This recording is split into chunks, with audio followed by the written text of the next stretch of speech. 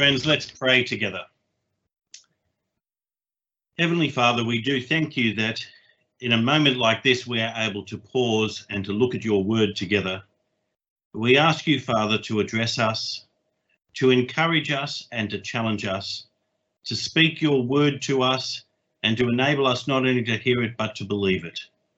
Father, with everything else going on for each one of us, please enable us now to hear what you have to say and strengthen us to be your people. For this we ask of you in Jesus' name. Amen. Well, the last couple of weeks have been extraordinary, haven't they? As many people have said, our world really has not seen the like of an event like COVID-19 since the Spanish influenza outbreak of 1919, 100 years ago. Most of us have lived through a period of extraordinary stability, even if it hasn't seemed like that all the time. Whatever we've faced in the past few decades, though, there has been nothing like this that has so disrupted ordinary life for billions upon billions of people right across the planet. And it will change us. We might not see exactly how yet, but it will change us. And in the meantime, the rapid changes and the instant communication worldwide just seems to ramp up the anxiety, doesn't it? Well, I thought about leaving aside our series on Matthew for the moment and instead preaching on the sovereignty of God, or the steadfast love of our Heavenly Father, the mercy of the Lord Jesus Christ, our inclusion together in the Spirit, or something like that. There are so many things we need to be reminded about and we need to comfort each other with just at the moment. But then I thought again, we have been flooded with sermons like that through the live stream church services last weekend, through sermon podcasts and websites and other things. And that is entirely right. I'm glad that people have stopped what they're doing and tackled the big questions this event raises for all of us. But it is just as important for us to continue our staple diet of letting God address us in his word and shape our lives and priorities by his agenda. And that's because this pandemic will end sooner or later. And when it does, we will need to know who it is we trust, why, and what are his great plans for the universe as the life of people is rebuilt all over the globe. So will you turn with me to Matthew's Gospel, this time to Matthew chapter 12, and the passage this morning starts at verse 22. Matthew chapter 12 and from verse 22. Then a blind and mute demoniac was brought to him, and he healed him, so that the mute man spoke and saw. And the whole crowd were amazed and said, "This couldn't be the son of David, could it?" And when the Pharisees heard it, they said, "This one only casts out demons by Beelzebub, the prince of demons." And knowing their thoughts, Jesus said to them, "Every kingdom divided against itself is destroyed, and every city or house divided against itself will not stand. And if the Satan casts out the Satan, he's divided against himself. How then will his kingdom stand? And if I cast out demons by Beelzebub, by whom do your sons cast them out? For this reason they will be your judges. But if I cast out demons by the Spirit of God, then the kingdom of God has overtaken you. Or how is anyone able to enter the strong man's house and take away his goods unless he has first bound the strong man, and then he will plunder his house? The one who is not with me is against me, and the one who does not gather with me scatters. Because of this, I tell you, every sin and blasphemy will be forgiven men, but the blasphemy of the Spirit will not be forgiven. And whoever says a word against the Son of Man will be forgiven, but whoever speaks against the Holy Spirit will not be forgiven, either in this age or the age to come. Either make the tree good and its fruit good, or make the tree rotten and its fruit rotten, for the tree is known from the fruit. Brood of snakes, how can you speak good when you're evil? For the mouth speaks out of the abundance of the heart. A good man from his good treasure brings out good things. An evil man from his evil treasure brings out evil things.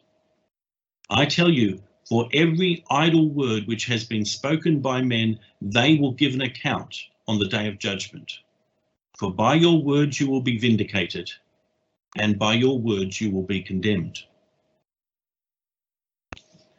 Well, the action which is the stimulus for this entire encounter happens in just 3 words in Psalm 22.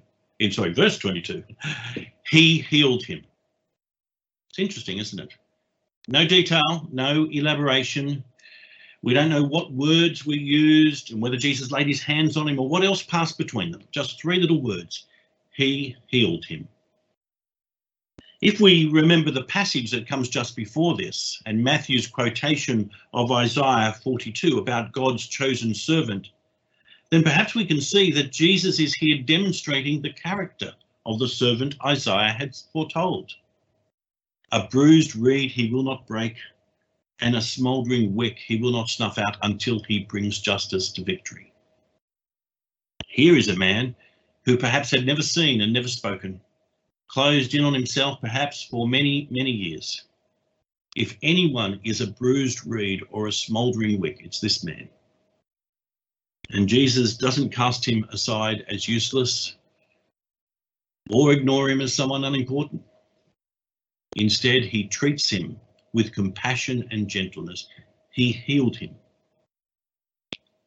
Now, it's important to remember that Jesus is like that, isn't it? Those on the edge, those most vulnerable, those helpless before forces bigger and more powerful than they can handle, need to remember that he is like this. He doesn't break bruised reeds, and he doesn't snuff out smouldering wicks. He's much more compassionate than that. And though it's not the main point of the passage, it's worth lingering on for just a minute. The great, sovereign, unstoppable power of the Christ who stilled the storm and raised the dead is a great comfort to us. Nothing can overturn his purpose. Nothing can withstand his direction.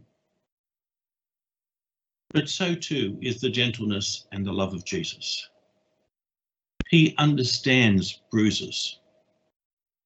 He understands brokenness. He understands what it is like when the light is just about to go out. He understands what it is to live under forces too big for us to counter or control. He understands who we are. Bruised reeds, smouldering wicks. And he knows how to lead us in a way that will not overwhelm us or tear us down. He knows how to lift us up and carry us to safety. And in the midst of all that's going on around us, we need to hear this, don't we? Some of his people he will carry gently through death. Some he will carry gently to recovery. But in either case, he will carry them. A bruised reed he will not break. A smouldering wick he will not snuff out. He's like that. But the real emphasis of the passage is not so much on what Jesus did that day as it is on how one particular group responded to what he did. Not the crowd with their skepticism. This couldn't be the son of David, could it? They expected no as an answer to that question. Of course not. What Matthew draws our attention to is the other response, the response of the Pharisees, who claimed this one only casts out demons by Beelzebub, the prince of demons. Or the emphasis more accurately is on what Jesus says when he hears them say this. This is, you might remember, not the first time this explanation has been advanced by the Pharisees. In Matthew 9, another mute man had been healed, and the Pharisees had said then, he casts out demons by the prince of demons. But it is after the accusation has been made a second time that Jesus deals with it, here in Matthew 12. Because what the Pharisees are saying is so serious, it cannot be left unanswered. Consider for a moment just what they're saying. You see, the words from Isaiah 42 had given the proper perspective on Jesus and his mission. God's servant, God's chosen, the one in whom he is well pleased, the one upon whom the Lord has placed his spirit. As we saw last time, the whole of Matthew's gospel to this point has been highlighting the role of the Holy Spirit in all Jesus came to do. The Spirit enabled Mary to conceive him. The Spirit had descended upon him at his baptism. John the Baptist had spoken of how the one to come would baptize with the Holy Spirit and fire. The Spirit led him into the wilderness to be tested by the devil. Everything about Jesus was done by, with, and in the Spirit of God. And what the Pharisees were doing at that point was deliberately, insistently, resolutely refusing to acknowledge that. Though all the evidence was there right in front of them, they would not acknowledge it. They were not only blind, they were willfully blind. They chose to be blind. They refused to open their eyes and see. But it's actually worse than that. For they do not deny that Jesus did what he did. There's no way they would have gotten away with that. Yes, he did cast out the demon that had inflicted those things upon this man. He did tackle not only this man's physical problem, but the spiritual problem which stood behind it. Yes, he did all that. But they refused to acknowledge that this was the work of God, that it was good, that it was an act of God's kindness. They refused to acknowledge the work of the Spirit of God in this man, through this man, by this man. What the Pharisees were saying was not at all trivial, you see. It was not a throwaway line. It was not as if they'd simply slipped up and said something they should not have said. No, what they said was a carefully rehearsed repudiation of all that Jesus claimed to be. I mean, they said it before. It was their settled position. They hated and they opposed what was being done by the Spirit of God. It was not just the man Jesus they rejected, but any suggestion that God was working in and through him. They rejected the testimony that God's Spirit rested upon him. As one man has put it, they took what was good and called it evil. They took what was true and called it false. They took what was from God and they said it was from the devil. These were dangerous words because they gave expression to what was in their hearts, the settled, unwavering position of their hearts. And they would never come back from that. They would never come to him for forgiveness for that. They would never acknowledge him in that way. So the good he had done was done right in front of their very eyes. In law, it's sometimes called Nelsonian knowledge.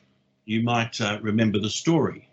Admiral Horatio Nelson of the Royal Navy, in the middle of the Battle of Copenhagen in 1801, refused to acknowledge his fleet commander's signal to break off the attack, and instead lifted his telescope to his blind eye and insisted, "Signal?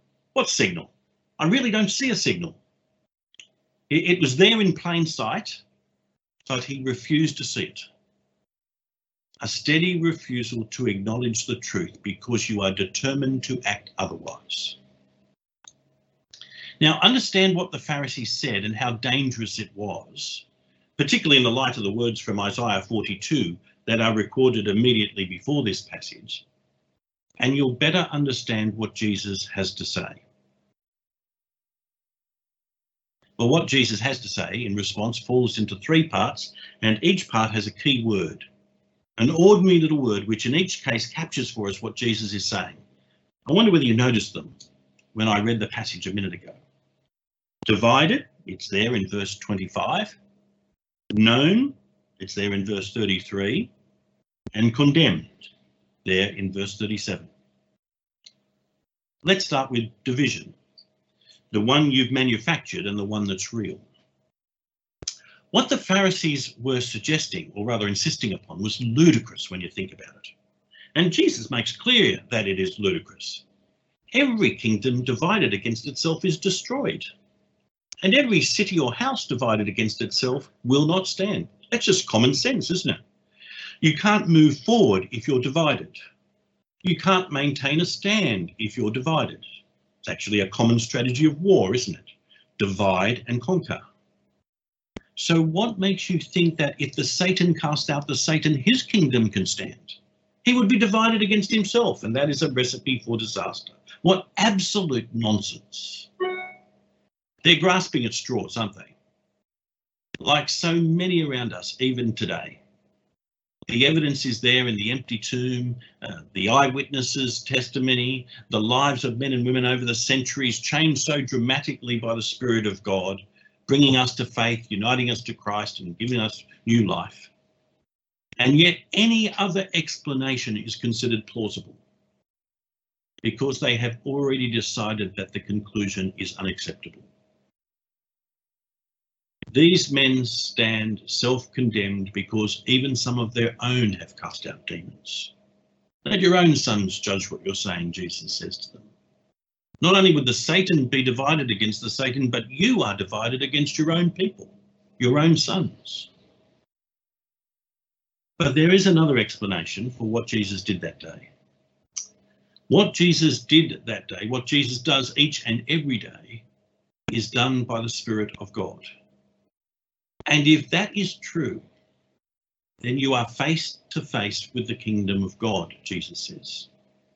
The Satan has been overpowered. He has been bound and his house is being plundered. That's what you're seeing right in front of you. He did not triumph in the wilderness when he tested Jesus, and he cannot win now because he is bound. Now that's when Jesus makes one of those statements that captures the imagination and crystallizes what is at stake in a moment. The one who is not with me is against me, and the one who does not gather with me scatters. The Pharisees, with their fanciful cover for their hard-hearted refusal to face the truth about Jesus, had unwittingly laid bare the real division, the division that really matters. Jesus made clear in the face of what was said that day that there is no such thing as neutrality towards him. There is an unavoidable binary character to human life. You're either with Jesus or you're against him. There's no middle ground, no neutral, no man's land in this war. And that simple reality makes clear another. The one who does not gather with me scatters. There is no nice, respectable, non-committal middle ground when it comes to Jesus. When all the masks are taken away, you are either for him or against him. You either gather with him or scatter with the enemy. And that's what the Pharisees and those listening in on this confrontation needed to hear that day. And it's what so many need to hear with absolute clarity this day. It's what you and I need to be reminded of this day, isn't it? No middle ground, no sideline, either for him or against him, either gathering with him or scattering with the enemy. The Pharisees' own arguments had in fact manufactured a division. The Satan divided against himself. It was ludicrous. But Jesus points away from that illusion to a real division, for him or against him, gathering or scattering. And brothers and sisters, do I need to be reminded of how stark that reality is this morning? Don't let even the coronavirus blind you to it. Well, secondly, known. What your words make known. These next verses, verses 31 to 35, are the verses which have troubled many Christians over the centuries. People have wondered whether perhaps they could have committed the unforgivable sin. Others have used these words of Jesus to frighten Christians into agreeing with them. I remember when I was accused of blaspheming the Spirit because I challenged what a Pentecostal pastor was teaching. I know men and women in Africa who have been accused of blaspheming the Spirit because they've stood against the prosperity gospel. If you don't endorse this ministry or validate this experience, or if you don't conduct ministry this way, then you're blaspheming the Spirit. But friends, remember the context of Jesus' words and look carefully at what he actually says. In the first place, there is forgiveness available. Don't skip over that. There is forgiveness available for every sin, Jesus says, for every blasphemy. That's the starting point as far as Jesus is concerned. He came to save his people from their sins. He came to rescue people, to provide forgiveness. God doesn't stint on forgiveness. Jesus came so that by his shed blood, by his death in our place, we might be forgiven. Forgiveness is not only possible, it's available. Come to Jesus and be forgiven. Receive forgiveness richly, freely. That's where Jesus starts. And only then does he give the qualification. But the blasphemy of the Spirit will not be forgiven. Speaking against the Spirit will not be forgiven. And this is where we must understand these words in their context. They are spoken to, and as a warning for, in the first instance, the Pharisees and those listening in. What the Pharisees were saying, this one only cast out demons by Beelzebub, the prince of demons, that is what provokes this warning from Jesus. If there is anything that without a doubt is the blasphemy of the Spirit, it is these words by these people on that day. And what makes those words so serious is that they reveal something about the Pharisees that is deadly. They reveal that these Pharisees have already decided against Jesus, not just the man Jesus, but any suggestion that this man is the Spirit-anointed servant who brings deliverance and forgiveness. They will not come to him. They will not ask him for forgiveness, not now, not ever. And because they will not come, because they will not recognize him as the one the Spirit reveals him to be, they cannot be forgiven. In the face of what was being done right in front of them, they will not budge because they had already turned irrevocably away from him. So what they say reveals their heart. That's why Jesus talks about trees and fruit. A tree is known by its fruit. If the tree is good and healthy, the fruit will be good and healthy. If the tree is diseased, rotting inside, the fruit will be rotten. That's the way of it. What is going on the inside is made plain on the outside. The mouth speaks out of the abundance of the heart. These words of the Pharisees showed what was going on inside. And that is still true today. To be presented with Jesus and all that he has done and to explain it away, to decide against him, to refuse to come to him for forgiveness, is a repudiation of the work of God's Spirit that reveals something deadly in the heart. Now that's very sobering, isn't it? It's a strong and hard word. But remember, Jesus gives strong and hard words because he is the one who will not break a bruised reed and will not snuff out a smouldering wick. Because he loves, he gives warnings in order to prevent this tragedy. And isn't that why we are engaged with mission, even if its mode is very different this year? Because we want to prevent that tragedy in the lives of men and women around us. We want them to come to Jesus and be forgiven. But that was the one thing these Pharisees would never do. You see, they weren't bruised, but stubbornly rigid and immovable. They weren't smouldering, but blazing at full strength in their hatred of Jesus. And so to the last two verses of this section of Matthew's Gospel, Jesus says, there is an accounting. There is a day when we will need to give an account of even the idle words we use from day to day. For you see, since it is true that the mouth speaks out of the abundance of the heart, what we say is never really unimportant or trivial. Words are more precious commodities than we often realise. They reveal who we are, where our priorities are, what we are really like on the inside. Oh, sure, we can use them to hide or to deceive. But even then, that says something about what's going on inside, doesn't it? To those who fed the doubt of the crowd by suggesting this one only cast out demons by Beelzebub, the prince of demons, And to those who refuse to come to him today, Jesus says, by your words you will be vindicated, and by your words you will be condemned. And wouldn't it be a tragedy beyond measure to stand before Jesus on that day and recognize that you have set yourself against him, that your words have indeed revealed what was true in your heart, that you've always refused to come to be forgiven. So, against the foolishness of the division manufactured by the Pharisees, Jesus set the real and lasting division. Whoever is not with me is against me, and whoever does not gather with me scatters.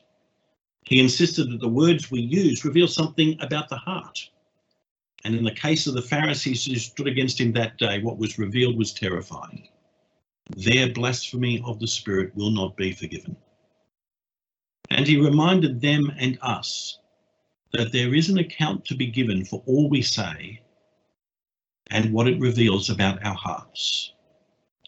And all of this, he says, because he is the one who came to save his people from their sins, because he is the chosen servant who will not break a bruised reed or snuff out the smouldering wick.